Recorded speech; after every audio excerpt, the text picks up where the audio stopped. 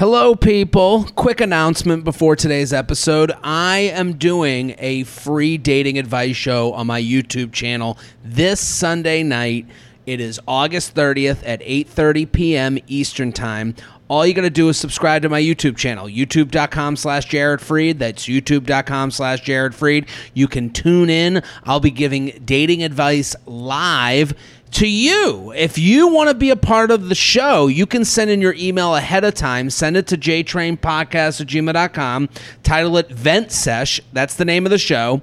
Vent Sesh. Again, Vent Sesh. It's going to be Sunday night, 8 p.m. Eastern Time on my YouTube channel. You can either tune in or you can send your question to see if you want to be a part of the show.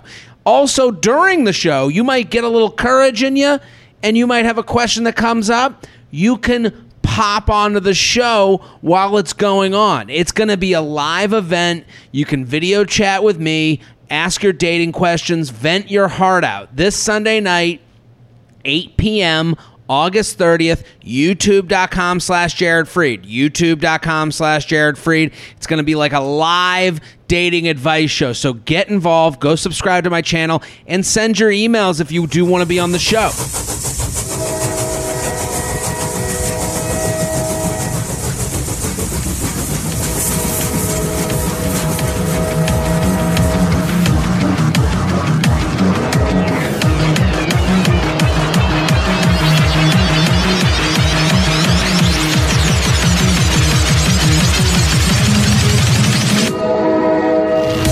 Hello and welcome to the J-Train Podcast. This is J-Train Jared Freid coming to you live from the temporary quarantine cabin in Connecticut. I am here in Connecticut getting a bunch of episodes taped while on the road.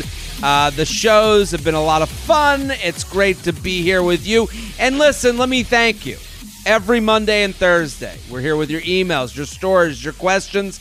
And I say it every episode. Let me say it again. Thank you for listening. Thank you for telling a friend. Thank you, thank you, thank you.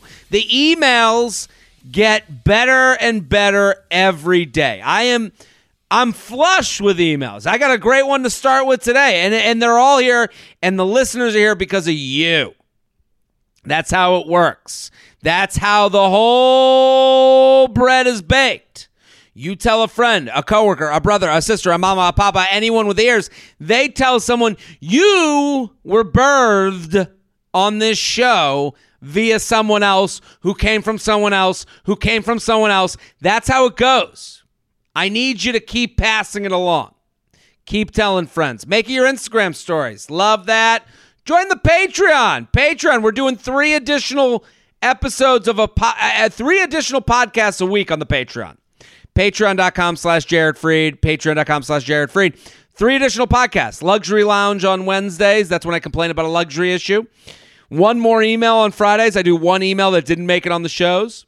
And then Sunday's Coffee with J-Train. That's when I call it my sad little diary. It's just a really cleaning out my thoughts from the week. And that one is my favorite to do, probably. That's the one where I feel I'm connecting with people on another level. So if you want to connect with me on a different level, patreon.com/Jared Freid. That is it for the announcements. I'm very excited about today's guest.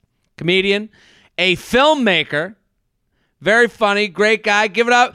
Dylan Shelton, thank you for coming on, buddy. Oh, Jared, thank you for letting me be here, man. I am as equally as excited as I am to promote my movie. I'm excited to be on this show because I'm such a low-key hardcore fan of yours. Like, dude. I've probably brought over 2,000 people to you, no doubt. My nuts are feathered. I feel this. Yeah, and I don't mean to be doing it, but it's just like, I mean, from apple picking to Man on the Street, SantaCon, AVN. I remember starting with you, or like early on at the Times Square open mic. Yeah. Where we paid $5 and we got a bottle of water in 5 minutes. Bottle of water, 5 minutes. And every Friday we had to be there by 4:45.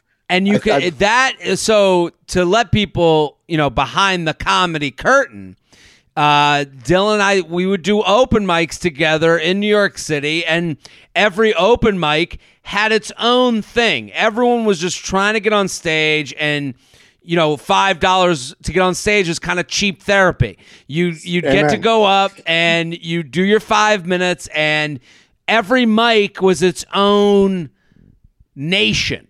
Like it was its own thing with its own government. And it's funny because you bring up the Times Square Arts Center.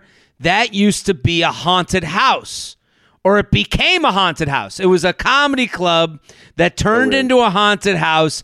But I remember loving that open mic because it was the end of the week. It was the Friday at 5:00. You'd see, like, I would see you, I'd see like Greg Stone, Anthony DeVito. Like I'd see like different characters that I would see at other open mics. But then also there'd be this like 5:00 Friday, I'm getting out of work group that would go to that open mic. It would be very much like the guy in a suit who saw it on Google, or like, and the beauty of the mic in New York City, you could probably agree with me. It's just when you do these open mics, it's hard to find mics that feel like a show. Well, yeah, that's what I would say is that all those people coming from work, all the hobbyists, would then provide an audience for those who were actually working. And so that's exactly how I thought about it. Yeah, so I would always look for mics where, like, if you could do a mixed music mic where you would have musicians there, because you could just, like, Park Slope had one that, like, Giannis Pappas was big at all the time, and that was like a lottery, but there would be tons of musicians there, so it would be like doing better than most book shows. And really, like, there's people, if you're out there wanting to start stand-up comedy, like, a lot of people when they start, they go, well, I don't want to. That mic had only comics at it. And you go, yeah, but you have to do those in addition to the other open mics that have the mixed people in. So and they all matter. They all kind of count. But but you have to realize what you're getting out of it. And I remember this Times Square Arts Center was kind of like, that was a place I could get like performance out of it and timing out of it. No, I watched you. I watched you work through apple picking. I used to do a lot of apple picking. Because there was like I was probably like a 12-week chunk where I diligently went there, and like that. And I remember vividly because, like, honestly, that's the only set I remember from those mics is your apple picking from that. It was rough. I appreciate it, and then I remember that open mic had an email sign up. So you basically, and again, this goes to like trying to make things work for you. I knew that if I emailed right away, I'd be in the top 10. Yep. And then you get the hobbyists as the after work people. Now you got an audience. You got a full room to do your performed out jokes that you've been working out at the other shitty open mics because you're going to be number 1 on the list or number 5, and you could get the fuck out of there afterwards. Yeah, you could be done by 5:30. And Friday night was always that night where, like, early on, like, way more pros were out crushing like the spots. There weren't as many good book shows, so you'd be like, you could get done at Friday, go hang at some good shows, and be done with your week of open mics. Absolutely. I it's funny how we were all on the same wavelength with that open mic. Well, we were on a similar schedule, so it makes sense as well. Like, we were both ending there, but it was always just like an easy, like, okay, all the shit that I've been insecure about all week because Michelle Wolf stared through me while I performed at it, or somebody that's like, somebody that's like I'm going into a mic in the city where a comic that's great is just like, this guy sucks. I need that time. I need those hobbyists laughing at my the confidence build. Yeah, absolutely. So Dylan, where are you living now? Where are you? What's going on? Currently, right now at the moment, I'm in my apartment in Park Slope, like Brooklyn. And you made a movie, which is a fucking unbelievable feat. That is, and what got you into this? Have you always wanted to make movies? Yeah. So I wanted to make movies. I was raised by films. Like, my fathers are heroes from story arcs. White saviors that everyone hates now. But that's basically who raised me. Like Bruce Willis in Fifth Element, Christian Slater in True Romance, Coach Taylor, Jack Dawson from Lost. These are my fatherly figures. And so I've been hardcore movie nerd my whole life. And so I was trying to make movies from my hometown, Columbus, straight out of high school. Like I was doing it, but there was no industry there, no one to collaborate with. I ended up getting sucked into working for money after time. And then I dropped right before going to law school. I dropped out and started doing comedy because I wanted to storytell, and I could do that by myself at a mic. Well, it is and it's why a lot of people get into stand-up and do open mics. It's kind of like a cheaper form. It's also why a lot of people should quit. But why? Because they're doing it for the wrong reasons. I mean, if you get the ability, I would say also the reason I like doing that. I remember when I was doing this podcast starting out. You say the wrong things, whatever, but I at least got the opportunity to hear myself say it on stage a lot of times before I would say it on this podcast. So of course, it is helpful. It's a transferable skill, you know? It is an amazing skill to learn. Like if you can figure out how to be yourself with friends on stage, that is a skill that will translate to every career in your life. So there's all, but I was just making a comment about I got in to comedy, was developing, but then I saw the film industry here in New York after I moved here. So I was doing I did 500 shows in my first year and a half in the Midwest, just hustling. And then I was like, screw it, I'm going to go to New York because if I'm good at this and this is going to be happening, I need to get punched in the mouth now.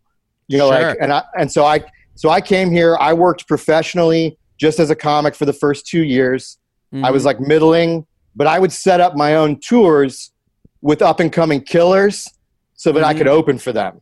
Totally. This was my way of getting stage time. So I was early on grabbing all Hannibal, Anthony Jeselnik, Amy Schumer, bringing those people to shows, and then I would create the spot where I would get the feature, and then I would also get a percent of the producer's cut because I put the show together, and I could make a living. I could scrap by with that, and so.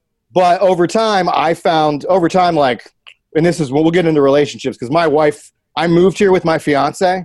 Yeah. And as Andy Haynes has a great joke that he says, moving to New York with a fiance is like going to a bar that's giving away free beer and you're coming in with a warm beer. It's just don't move to New York with a fiance. If you're trying to pursue a selfish career, especially. Sure. So I came here and then I developed my first hour. I was getting ready to do an album and my wife left me cold. And my whole hour was about being happily married. So I remember this because when we had met, I remember you'd be with your fiance a lot. She would even come to the Times Square mic. Danis would scream she's with you. She's with you. He would because I'm a fatty and she was not. And so I definitely it was always why is she, why is she with you? But I remember you just being with your fiance all the time or your wife, and then I remember I think we messaged a little while back and you're like and you were like, yeah, I'm divorced, and I was like, I was a little surprised. Yeah, well, it blew me up, and then I sort of disappeared a little from comedy because it was 2015, 14, and she left. She went to work one day and never came home. So I'm so sorry. 16 weeks later, told me she's having an affair and that she ended it, wants to get back together. It's a shitstorm, but I just but that whole summer, she left me in April. That whole summer I was middling for people doing my 30-minute feature all about being happily married. So I'm I remember in June, I was opening for Michael Ian Black and then started crying as I came off stage. And he's just like, what is going on? I mean, and that's such an emotional, that story, you can understand it because you're literally doing an act, and then you have to come back and deal with reality, and that's got to be incredibly hard. Well, no, and the thing is that act was every bit of joy in my life. I was taking everything I was happy about, put it into my favorite thing, being on stage, and now all of that was a lie. And so, so at that point, I would try to adjust and pivot into new stuff, but time and tragedy needs time to become comedy. We know that because I immediately went cold and started doing jokes about my present situation, and crowds were mortified. Yeah, like I was getting hugs, not laughs. Yeah, because I would do stuff like, my wife hasn't been home for 12 weeks. Does anybody have any idea want to know where she's been? And people would be like, yeah, and be like, well, so do I. Do you have a clue? You know, like, and that's just like, people aren't ready to laugh at that, even if I'm trying to make it work. And they're not sure if you're, and they're probably sensing that you're not okay. I'm a mess. I'm a tornado of emotions. I'm like, I'm going home. Like it was terrible. I didn't tell like friends or family that she had left. Because I didn't know what was going on. And so I was did you get any, I mean, obviously you got some finality out of it, your divorce, but. Fuck yeah. How did it, when she left, did you get like to talk about it? Was there so literally our divorce happened completely over text. I have it all I saved. I'll hopefully turn it into a book someday, like a coffee table or bathroom book. Just read my divorce. Sure, but that's a great title. Yeah, I mean, but every time I've gone back to like read through it, I'm just like, not right now. Like, I'm like, come back to that because it's really raw stuff. Because she left, never came back. She ran a bar on the Lower East Side. She just started staying with a bartender friend of hers, which is really another guy. And then 16 weeks later, reached out, told me I'd already moved out of our apartment, got a sublease. She met me at the sublease because she wouldn't talk to me. So I was like going on tour and then just getting nothing from her. And I wasn't going to go into her bar because it was like a dive bar where the Hells Angels hung out at. And like I've been to that bar. I think I saw you at that bar. Yeah, Edge. It's one of my buddies. Like it used to be his like favorite bar. Yeah, so we'd go hang out there. Yeah. So I used to hang out there too, but it was also like the Hells Angels bar, and she had just this like crew of regulars there, and she was always drinking at work and all there. So I didn't want to go in there and be like, hey, why aren't you coming home? Sure. And like where she's got all her regulars that are in her corner, whatever lie she's been feeding them. So I was like, if she comes back, I'll honor this. She came back after 16 weeks, apologized, told me she'd been in the affair, canceled it, wanted to get back together. I said I would do it. Okay. Because I was like, I made this commitment. I obviously feel all of this pain because I love you. But so I'm gonna go through this. But you got to know something now. Like when you got with me, I was as confident as it gets. Like especially for how I look. Way too confident. That's why I bagged her in the first place. So, and I was like, now I have no confidence. So you need to be the stronger one in the relationship, like selling me that this is real. And then the guy can't exist anymore.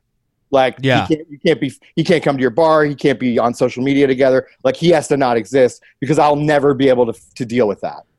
So what did she say to that? She said, okay. She left and I never talked to her again. Wow.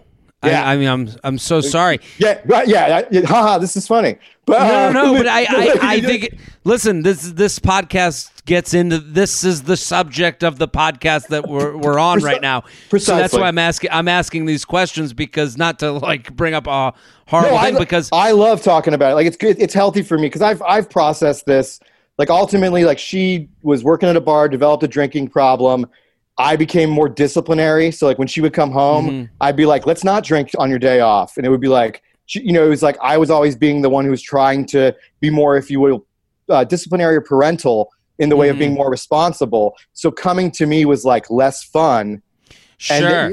And then she just started to avoid me like her father who had abandoned her. So, this all makes sense in a storytelling way. Yeah. So I don't necessarily I don't have that ill will towards her or anything like that. Like she was younger than me. She got into an alcohol problem and then she felt like she felt like she needed to get out and she got out by avoidance. And, and that's an immature move and like, whatever, like all she had to do is be like, I'm done. And I would have been like, okay, that sucks. And we could have moved on. But it took us 18 months to get divorced. Wasn't until she was pregnant with the other guy's kid that she wanted it. And so like she's, and it was just like, messy and ugly as far as, but all over text. I never saw her again. So that ends, and are you inspired to make a movie? Are you so as while that's happening, I have good friends that make commercials for a living. Mm-hmm. And I've got to get out of my current apartment that she's now abandoned and not supporting at all. I'm living off of comedy as a shitty middle. Mm-hmm. And so I got to get out of my apartment because her sister was crashing at the time. Hey, this is and her dog's there. So I'm like, I've got to get out of this place because she's not coming home because I'm there. So I'm get a sublease. So I need to pay for 2 apartments in Brooklyn at the same time. Off of that. So I get restaurant work, and then my buddy who makes commercials puts me on a truck as a production assistant. Okay. So for that, and for the next 3-4 months, I work 140 plus hours a week until I can save enough money to get my own. I needed to put like $10K down to get an apartment. With I had no credit. It had been A-bombed from stuff in the past, and I was like, I'm a comedian. So it was. Sure. So I had to. So I just worked, and work was a good distraction. And then because I was making commercials, I realized that you can make a living in New York in the film industry, and it's better than working in restaurants because I'm passionate about it. It was a kick in the teeth to be a 30-year-old getting coffee for 22-year-old ad agency executives that are just full of shit. But I took that for a few years and then built myself up because I've been producing tours with talent. I knew agents. I ended up I'm working on a commercial with Hannibal Buress. He's like, "What's up, dude?" He remembers me from shows. Of course. So, and also with the production world, you realize that it again to be on a set is motivating. I love it. I feel alive. It's that same feeling of being on stage. Mm-hmm. And then later when you've finished a project, every time that project is complimented, you get that feeling like you killed. Well, I totally understand that because I hosted this game show that was on Snapchat, and I'd never really been a part of somebody else's thing. And that was a cool, and I remember feeling a lot less pressure, but also feeling more a part of the team. It felt like I was a crew member on the ship. It's a really good feeling. 100%, because I played baseball, I played team sports. Mm-hmm. I love the thing about filmmaking is it's collaborative.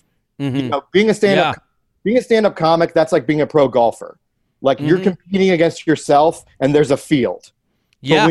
But when you're making a story through narrative content, and you have to bring together. We probably employed terribly for this movie over 100 people. And you're all having to work together pieces and parts. And me and Travis Irvine, the director, are managing all of that stuff. Yeah, it becomes a family. Those people, and you just feel this commitment. And now, for the rest of my life, I'll have those feelings attached to that project. The same way I do about my Little League World Series. So let's talk about the movie not too quick because I think it's great. It's called Killer Raccoons 2 Dark Christmas in the Dark. Yeah. And it's going to be all over my social media. I want you guys to go follow their Instagram at Killer Raccoons 2 on Twitter and Instagram. I'm going to have a swipe up because everyone listening right now can watch this movie tonight, right? Correct. It is available for rent or purchase on Amazon, Google, Vudu, YouTube, etc. On demand, all over on your cable channels. What I love about this movie is that it is total farce.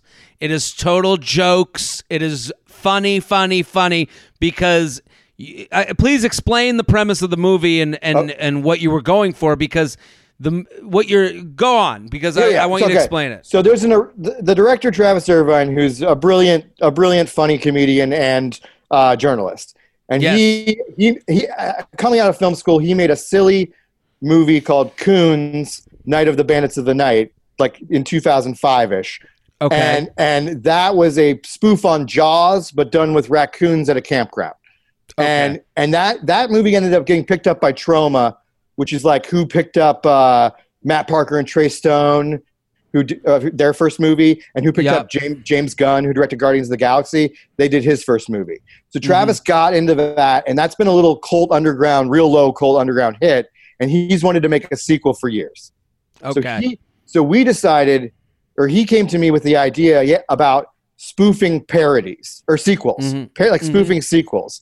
So we both have like a emotional history or from our childhood with Under Siege 2, and we both think it's one of the worst sequels ever made. Okay. And we had access to a train that we could shoot on. And that whole movie is essentially Die Hard on a train. But done terribly.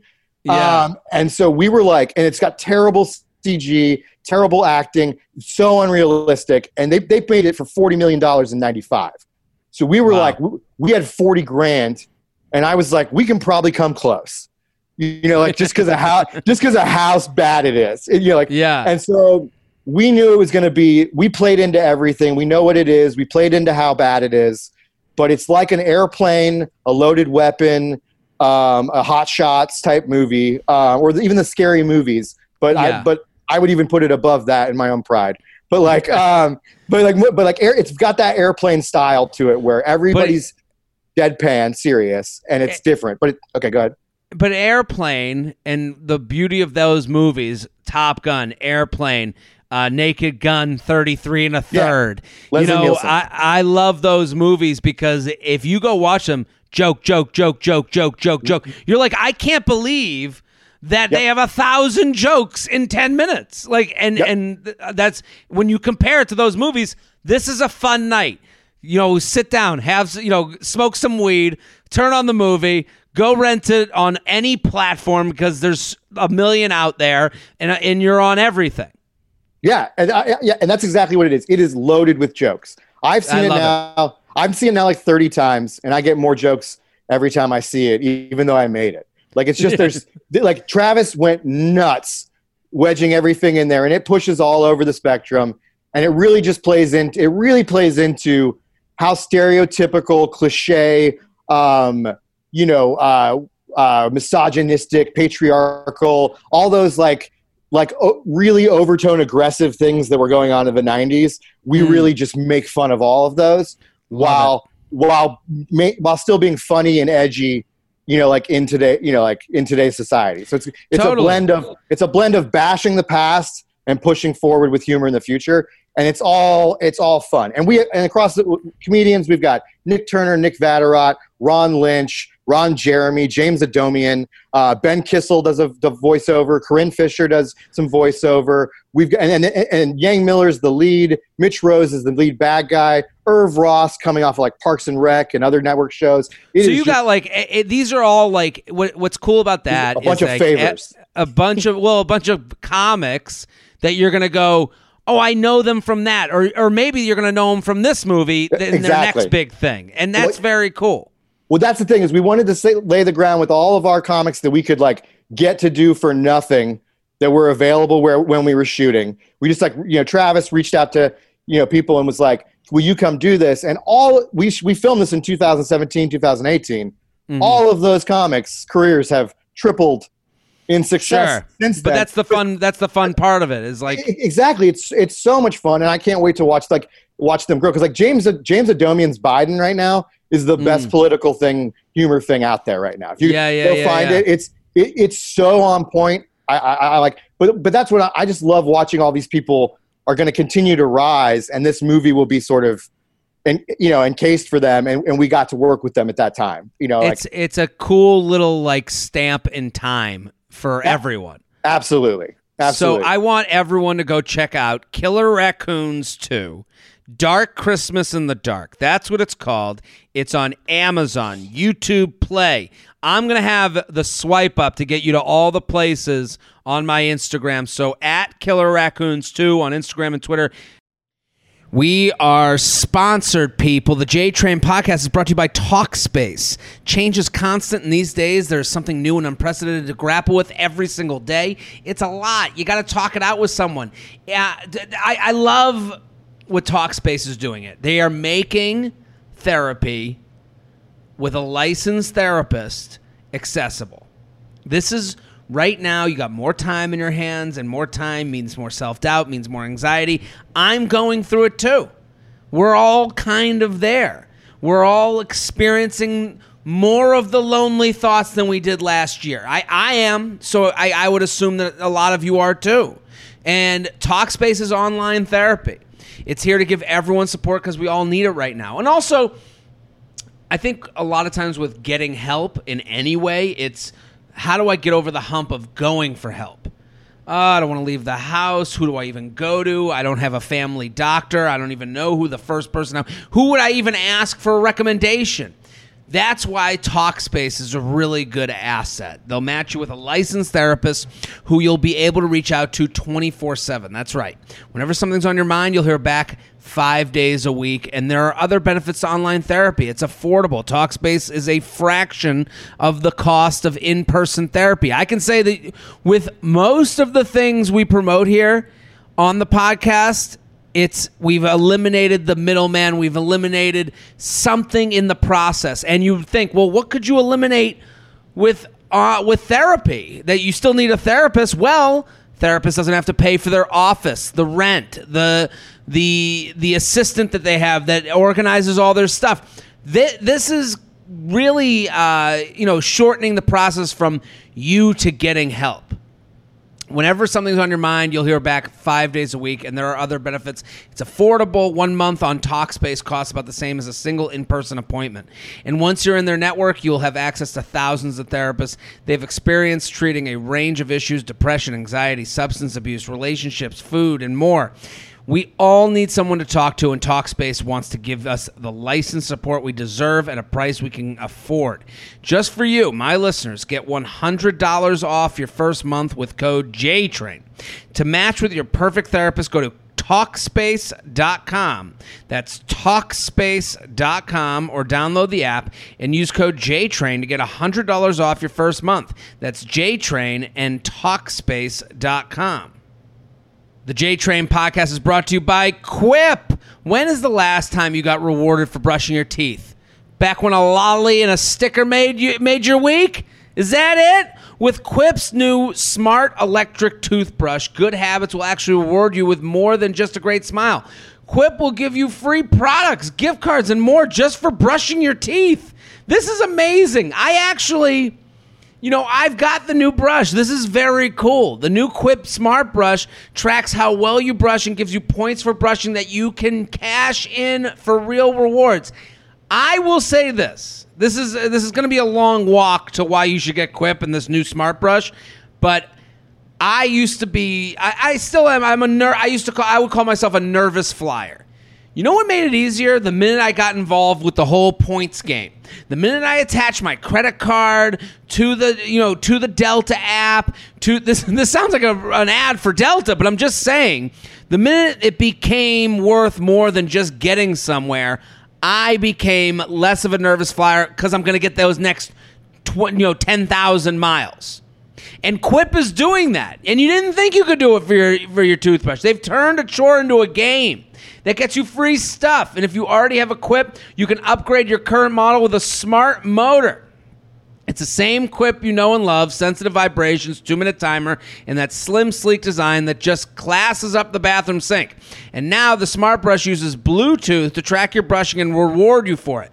It's not just brushes. Quip also has watermelon toothpaste and an eco-friendly solar battery charger so you can charge this puppy with the sun's rays. Plus, get new brush heads and floss refills for just $5, and shipping is free. Join over 5 million happy customers. Save hundreds compared to other Bluetooth brushes when you get a Quip brush for just $45. Start getting rewards for brushing your teeth today. Go to getquip.com/JTrain right now. You'll get your first refill free. That's your first refill free at getquip.com/JTrain. That's GET. QUIP.com/JTrain. Quip, better oral health made simple and rewarding. Dylan, let's do some emails because I'm excited to do it with you.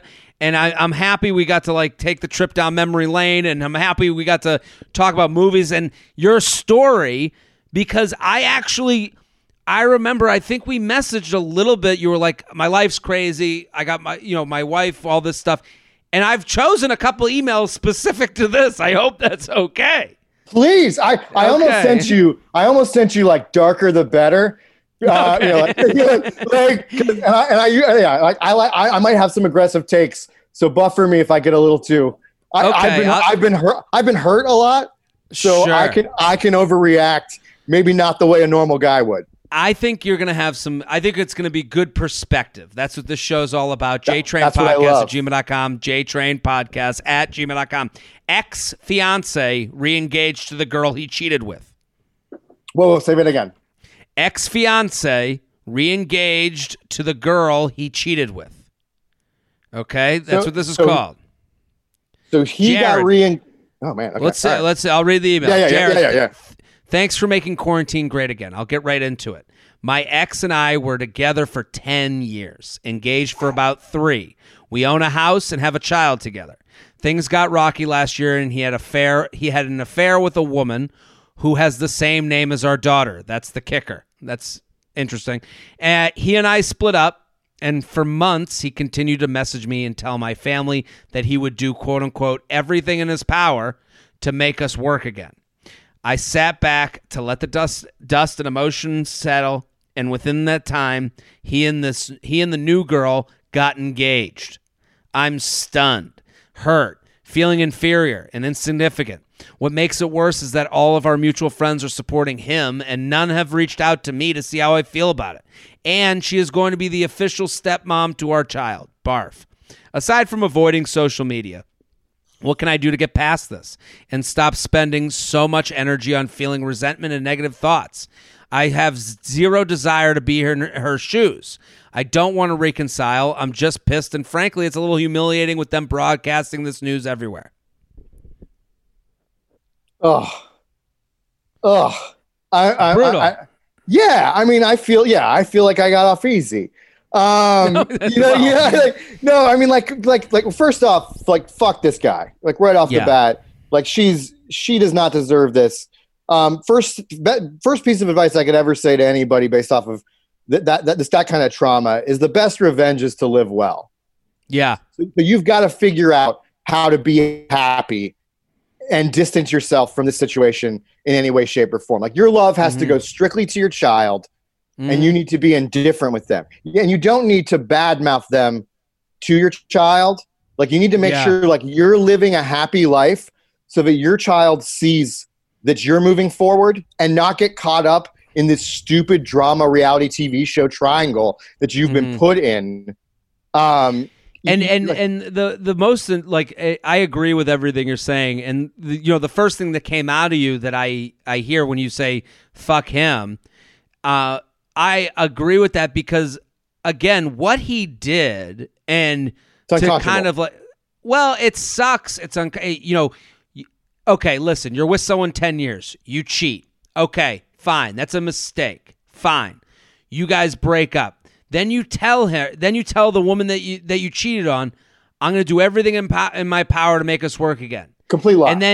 And then he ends up engaged to the new girl. What he's doing, he's using you to get through his emotional problems. And essentially she's going, it's getting a job offer and then going back to where you're at and going, hey, I got this offer. Will you match it or raise it? And I won't leave.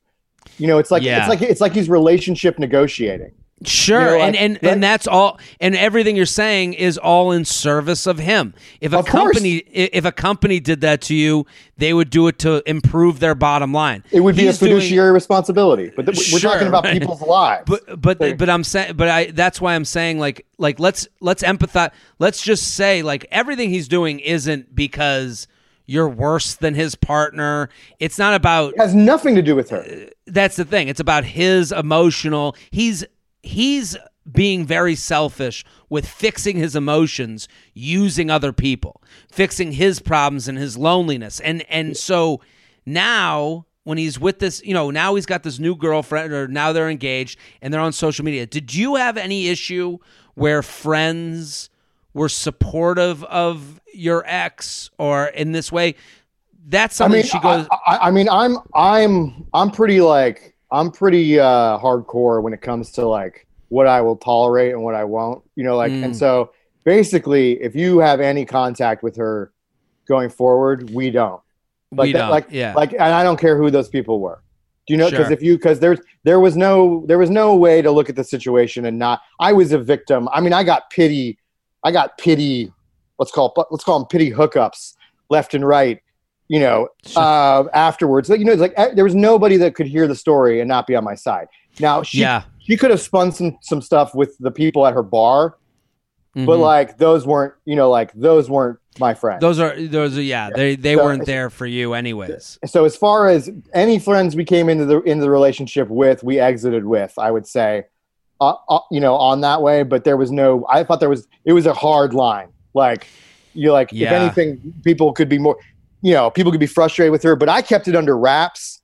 I never announced it. I didn't. I don't want to. I basically stopped using social media to talk about my relationships in general at that point, realizing that I'm setting myself up for failure. Yeah, I think what you said in the beginning too of living well is the best revenge. I think for her, she says aside from avoiding social media, I would unsubscribe from the husband or from the ex, from her. What can I do to get past this? I actually think the solution to this is because the problem is she has to have a relationship with them because of the child. But exactly. But her only motivation when it comes to her family plight should be what is best for the daughter. Yes. This scenario. And then everything else outside of that, that part of the relationship with your daughter should be about bettering your life away from them. Yeah. But I think it starts with the daughter where you say has to go to the daughter. The child, I don't know, is it a daughter or a child or because she has the same name as our daughter. So I think the number one thing to do is to talk to the stepmom. I think saying to her, kind of just getting on the same page with her that hey, this is uncomfortable. This sucks. Getting and humanizing. And I know this is harder, easier advice to give than it is to take. Yeah. Are you, I don't know. What's your, my parents got divorced, remarried, and then divorced again. So when I was 4 and 7. So do they have relationships with each other? Are they on good terms? My father passed away. I'm sorry. So they kept it. He gave my mom full custody and kept that kind of drama out of there.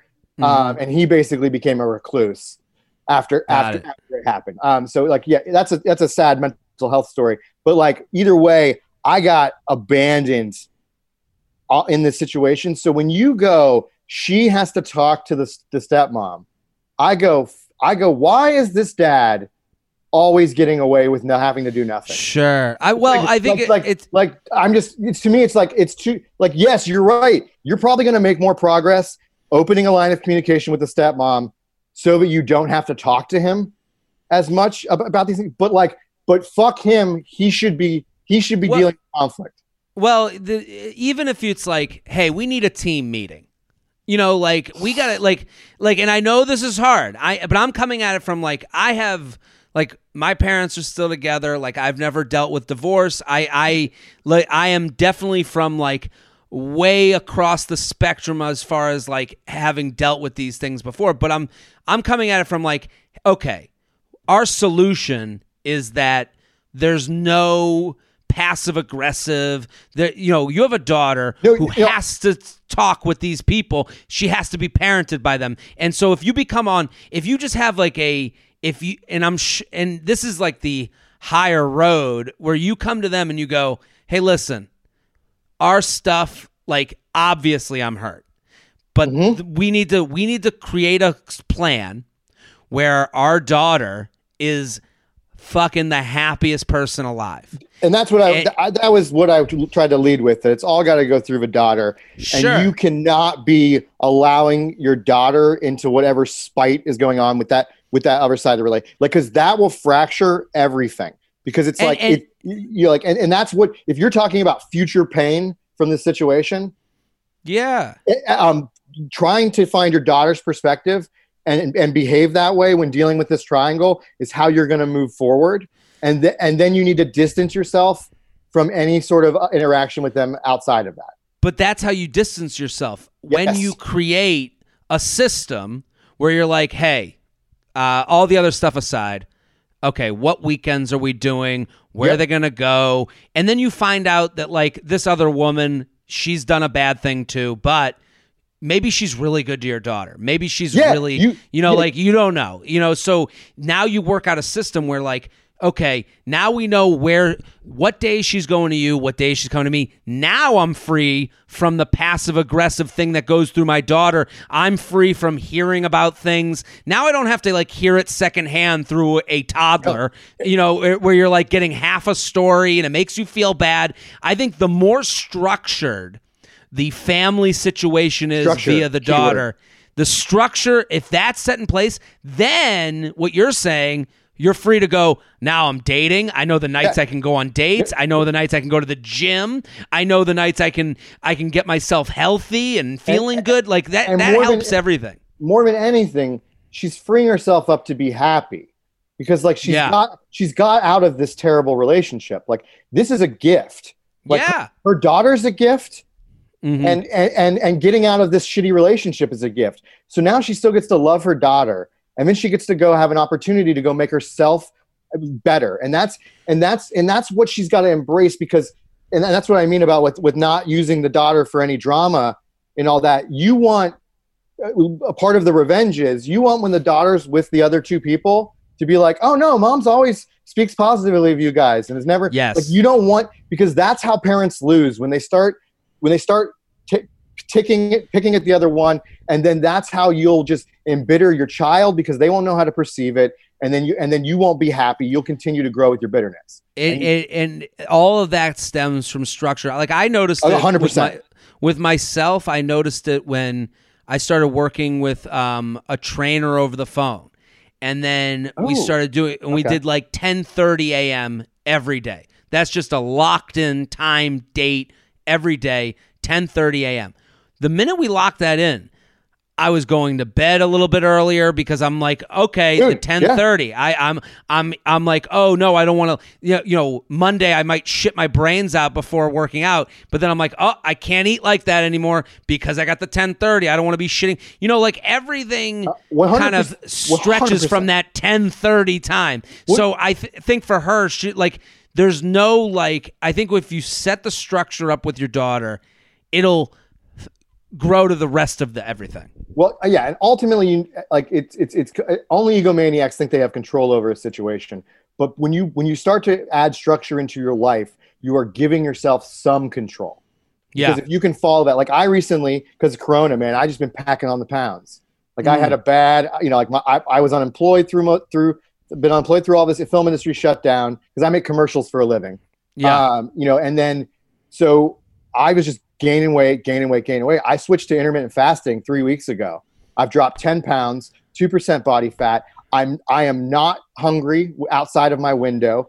After I got through 3 days, I'm eating less. I feel more in control. And I just went on an 11,000 mile road trip eating only fast food for the last 10 days. And I lost 2.5 pounds. It's structure. Like, it's structure. It's all about the structure. And I'm just reinforcing what you're saying. They're like, I couldn't agree more. The J-Train podcast is brought to you by Gabi Insurance. We're all looking for ways to save money, especially now. When's the last time you looked at how much you're spending every month on car insurance or homeowners insurance? Well, now's the time to check out Gabi and see about getting a lower rate for the exact same coverage you already have. This is amazing. I have to say right now, you want marketplaces. That's what you want. You want a marketplace. Gabi is giving you the marketplace, and it's online. So Gabby takes the pain out of shopping for insurance by giving you an apple-to-apples comparison of your current coverage with 40 of the top insurance providers like Progressive, Nationwide, and Travelers. Just link your current insurance account, and in about 2 minutes, you'll be able to see quotes for the exact same coverage you currently have. Wow, I love easy ways to save money. I'm putting money in your pocket. I logged on and realized I could save a ton on insurance with Gabby. It took only a minute and I saved a ton. Gabby customers save $825 per year on average. Oh, wow. If they can't find you savings, they did it for me. They'll let you know so you can relax knowing you have the best rate out there. That's assuring, just knowing there's money out there, people. And how do we put it back in your pocket? You're already spending it. Let Gabby find you ways to get savings. And they'll never sell your info, so no annoying spam or robocalls. It's totally free to check your rate, and there's no obligation. Take 2 minutes right now to see how much you can save on your car and homeowner's insurance. Go to Gabi.com/JTrain. That's GABI.com/JTrain. Gabi.com/JTrain. JTrain Podcast at gmail.com, JTrain Podcast at gmail.com. Here with Dylan Shelton, at Dylan H. Shelton on Instagram and Twitter, at Killer Raccoons 2. Killer Raccoons 2, Dark Christmas in the Dark. It's all over my Instagram. I want you guys to go check it out. Go watch the movie. Have a fucking laugh. Boyfriend insisting on asking dad's permission to propose. Okay. Morning, Jared. Long-time listener, first-time writing in Feather. Anyways, my boyfriend and I have been together for 2.5 years. We bought a house together almost a year ago, and lately the prospect of marriage proposal has been casually brought up here and there. Awesome. So here's my issue. My parents live 3 states away. I see them maybe once a year. I haven't seen my dad in a year and a half as medical issues prevented him from traveling here the last month. And my boyfriend drunkenly admitted he planned on asking him for permission to propose. My boyfriend is old-fashioned, but quite frankly, I find the tradition outdated and hate to say it, like an excuse to hold off our engagement. Is it feasible to talk him out of the mindset, or am I going to be sat willing, or am I going to be sat waiting potentially another year until we see my dad? I doubt he'd go for a phone Skype call to do it either. I'm just unsure how to approach it without feeling like I'm rushing him. Please help. Thank you so much for maintaining sanity to my many through quarantine. What do you think, Dylan? There is so much to unpack here. So like, yeah. Like this email, the diction of this email just has red flags all throughout. And I'm going, so there's first thing, it's like the boyfriend asking should only because she wants him to, or the family wants him to. Okay. Like if the girl doesn't think it's important, then I immediately go, to me, it's like, what do you mean you're going to wait a year to have a conversation because you can't do it over the phone? Like that, if I proposed that if I was saying that in the guy's shoes, I would be stalling.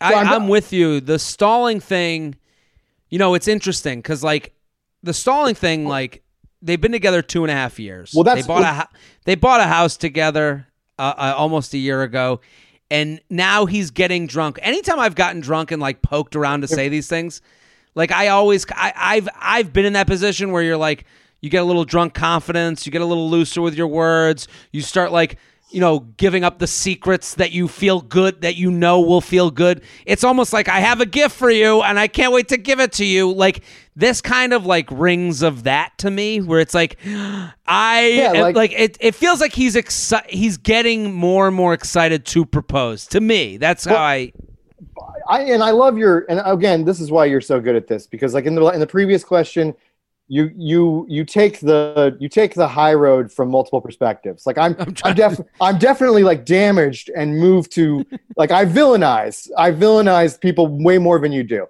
and that's something that's one of the reasons why you're like, because I look at this and I'm like, the guy's drunk. You shouldn't listen to anything he says when he's drunk anyway. Sure. You're like right there, I'm throwing it out. Oh, he doesn't tell you about that when you're sober? Then like, I'm sorry. It's like that's like saying you can only have sex when you're drunk. Like, yeah.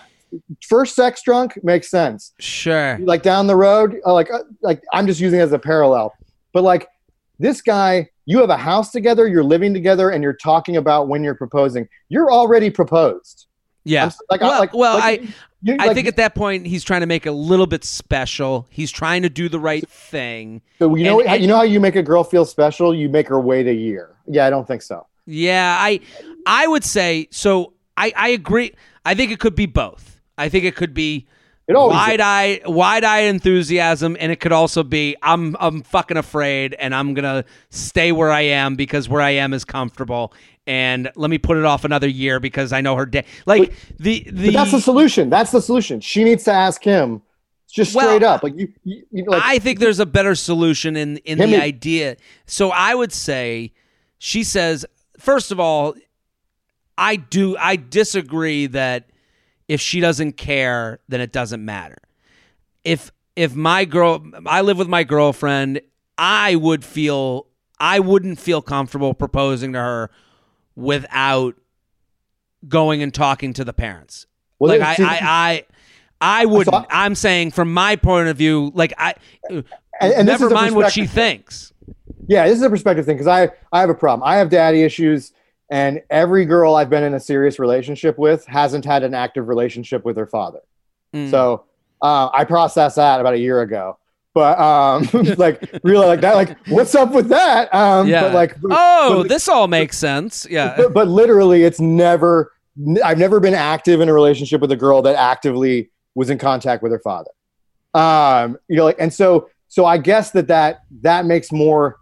I see that where you could have that in there, but if it's about waiting a year and the girl wants to get married and this is a stress on her relationship, I think you have to backpedal through this feeling you have of being old fashioned. So this is where I would think she's ahead of herself because he didn't say I gotta wait a year till the next time I see your dad. She's doing that math. She's saying, is it fees? I doubt he'd go for a spy. I'm just unsure. She writes, I find my boyfriend drunk in a minute. Is it feasible for me to talk him out of this mindset, or am I going to be sat waiting potentially another year until we see my dad? She's saying not seeing my dad means not getting engaged. I don't think things are as black and white as that. I think, but that's what the email's saying, right? Email's saying that has a boyfriend who would like to be doing these things and drunkenly admitted that he planned on asking for permission first, and then she's saying, "Well, we haven't seen my parents, and he definitely won't do Skype." I think she's getting ahead of herself. Yes. I think what she can do is go to him and be like, "Hey, I don't know if you remember, we were talking the other night. You were a little drunk." You talked about proposing, which I mean, I love that. I love hearing it. I'm excited. But you mentioned getting permission from my dad. I want to let you know that is not as important to me. If you want to call him, you can do that. I would say, like, listen, I don't want to I want to let you know that is not an important step for me for us getting engaged. And then you just put it in me terms. And then you let him go with that. Now, if from there, if 2 months go by and he never brings it up again, and now you have a right to go until he's drunk again, then you have a right to go, hey, was that kind of an excuse? I feel kind of thrown for a loop. Don't you think? Like, I think it's a step-by-step process. But I mean, in this situation, I would be like, we got Corona going on. Corona is as terrible as it is the best year for excuses. Oh yeah, you can do anything you want because of Corona. Like it can, however you like. So if you want to break tradition, you want to elope right now, and you were thinking about eloping, you get a pass. Anything that's like that. So in this situation, like she needs to have a sober conversation with them about this subject and see where that goes. Because I'm not exactly sure what she wants from us from this, beyond the fact that it's like, you need to communicate better with him about this subject and not be fantasizing off a drunken conversation.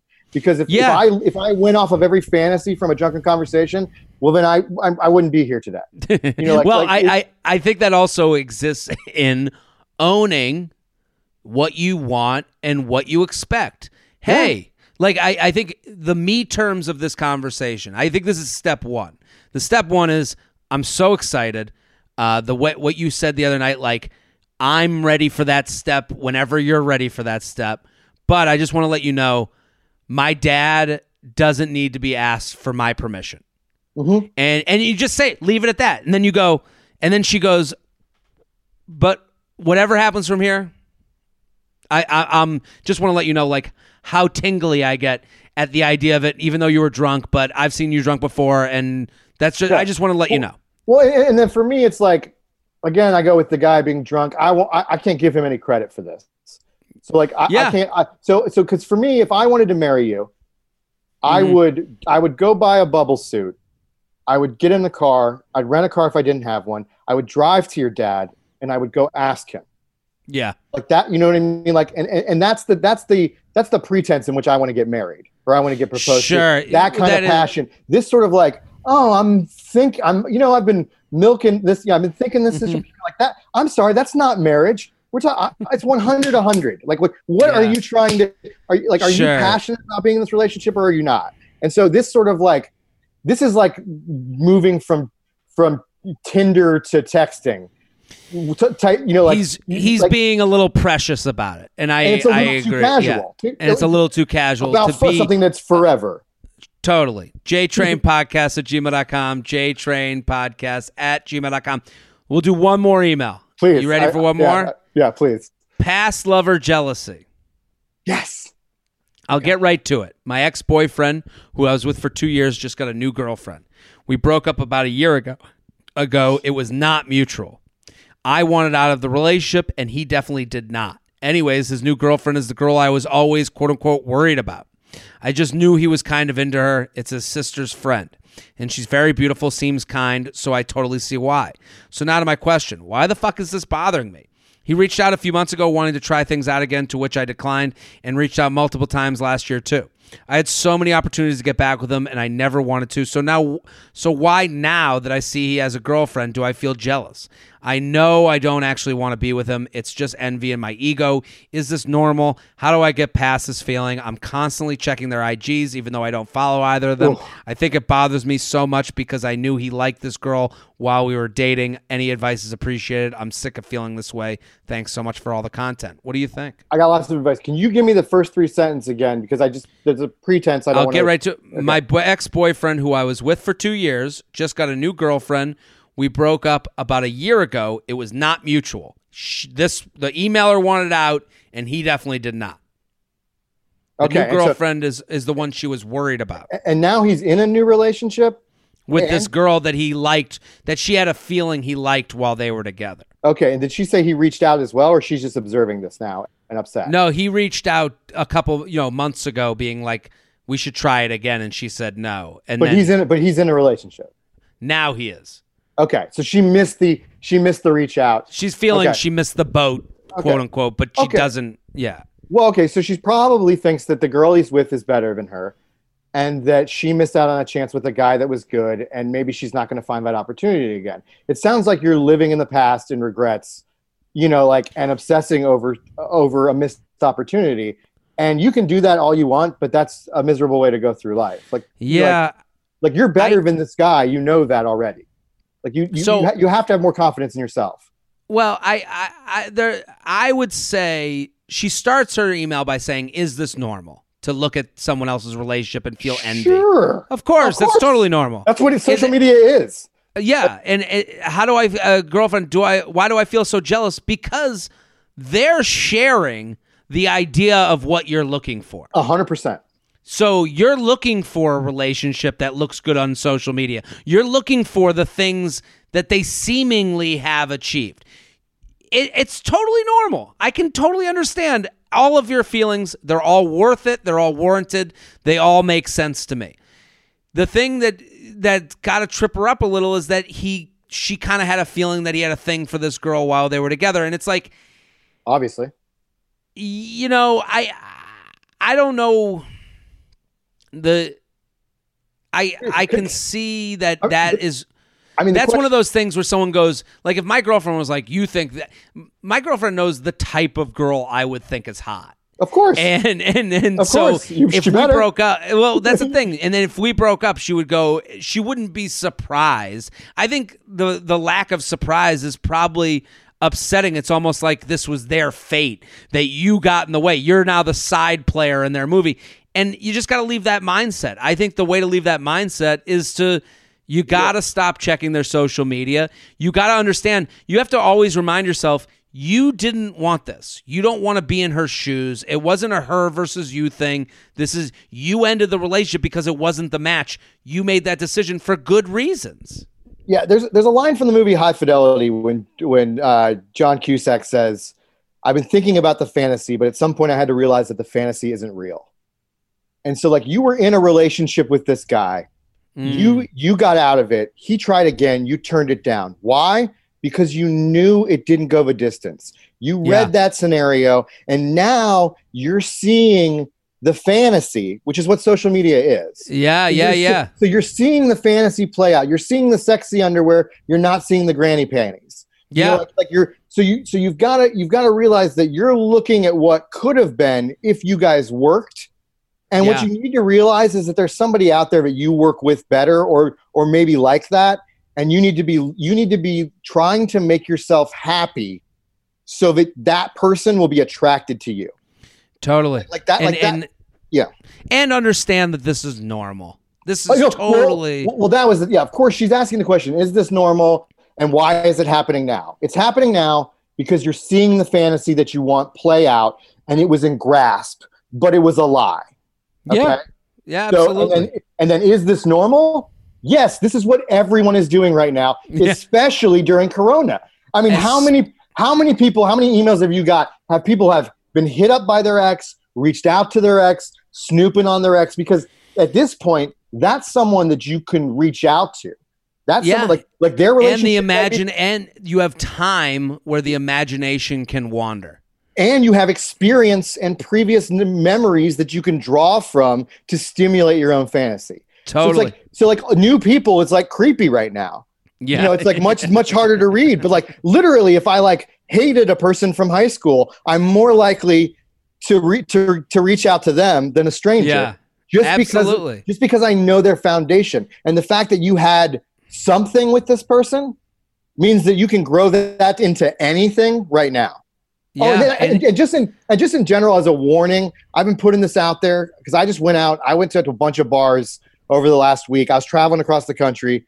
I took my director out to Wyoming for a job. We were distanced. It's all very easy to drive around this country right now. You can go to gas stations. You don't come in contact people. But I went to bars in places where they were open. They had like plexiglass dividers in between stools. Weird. Sure.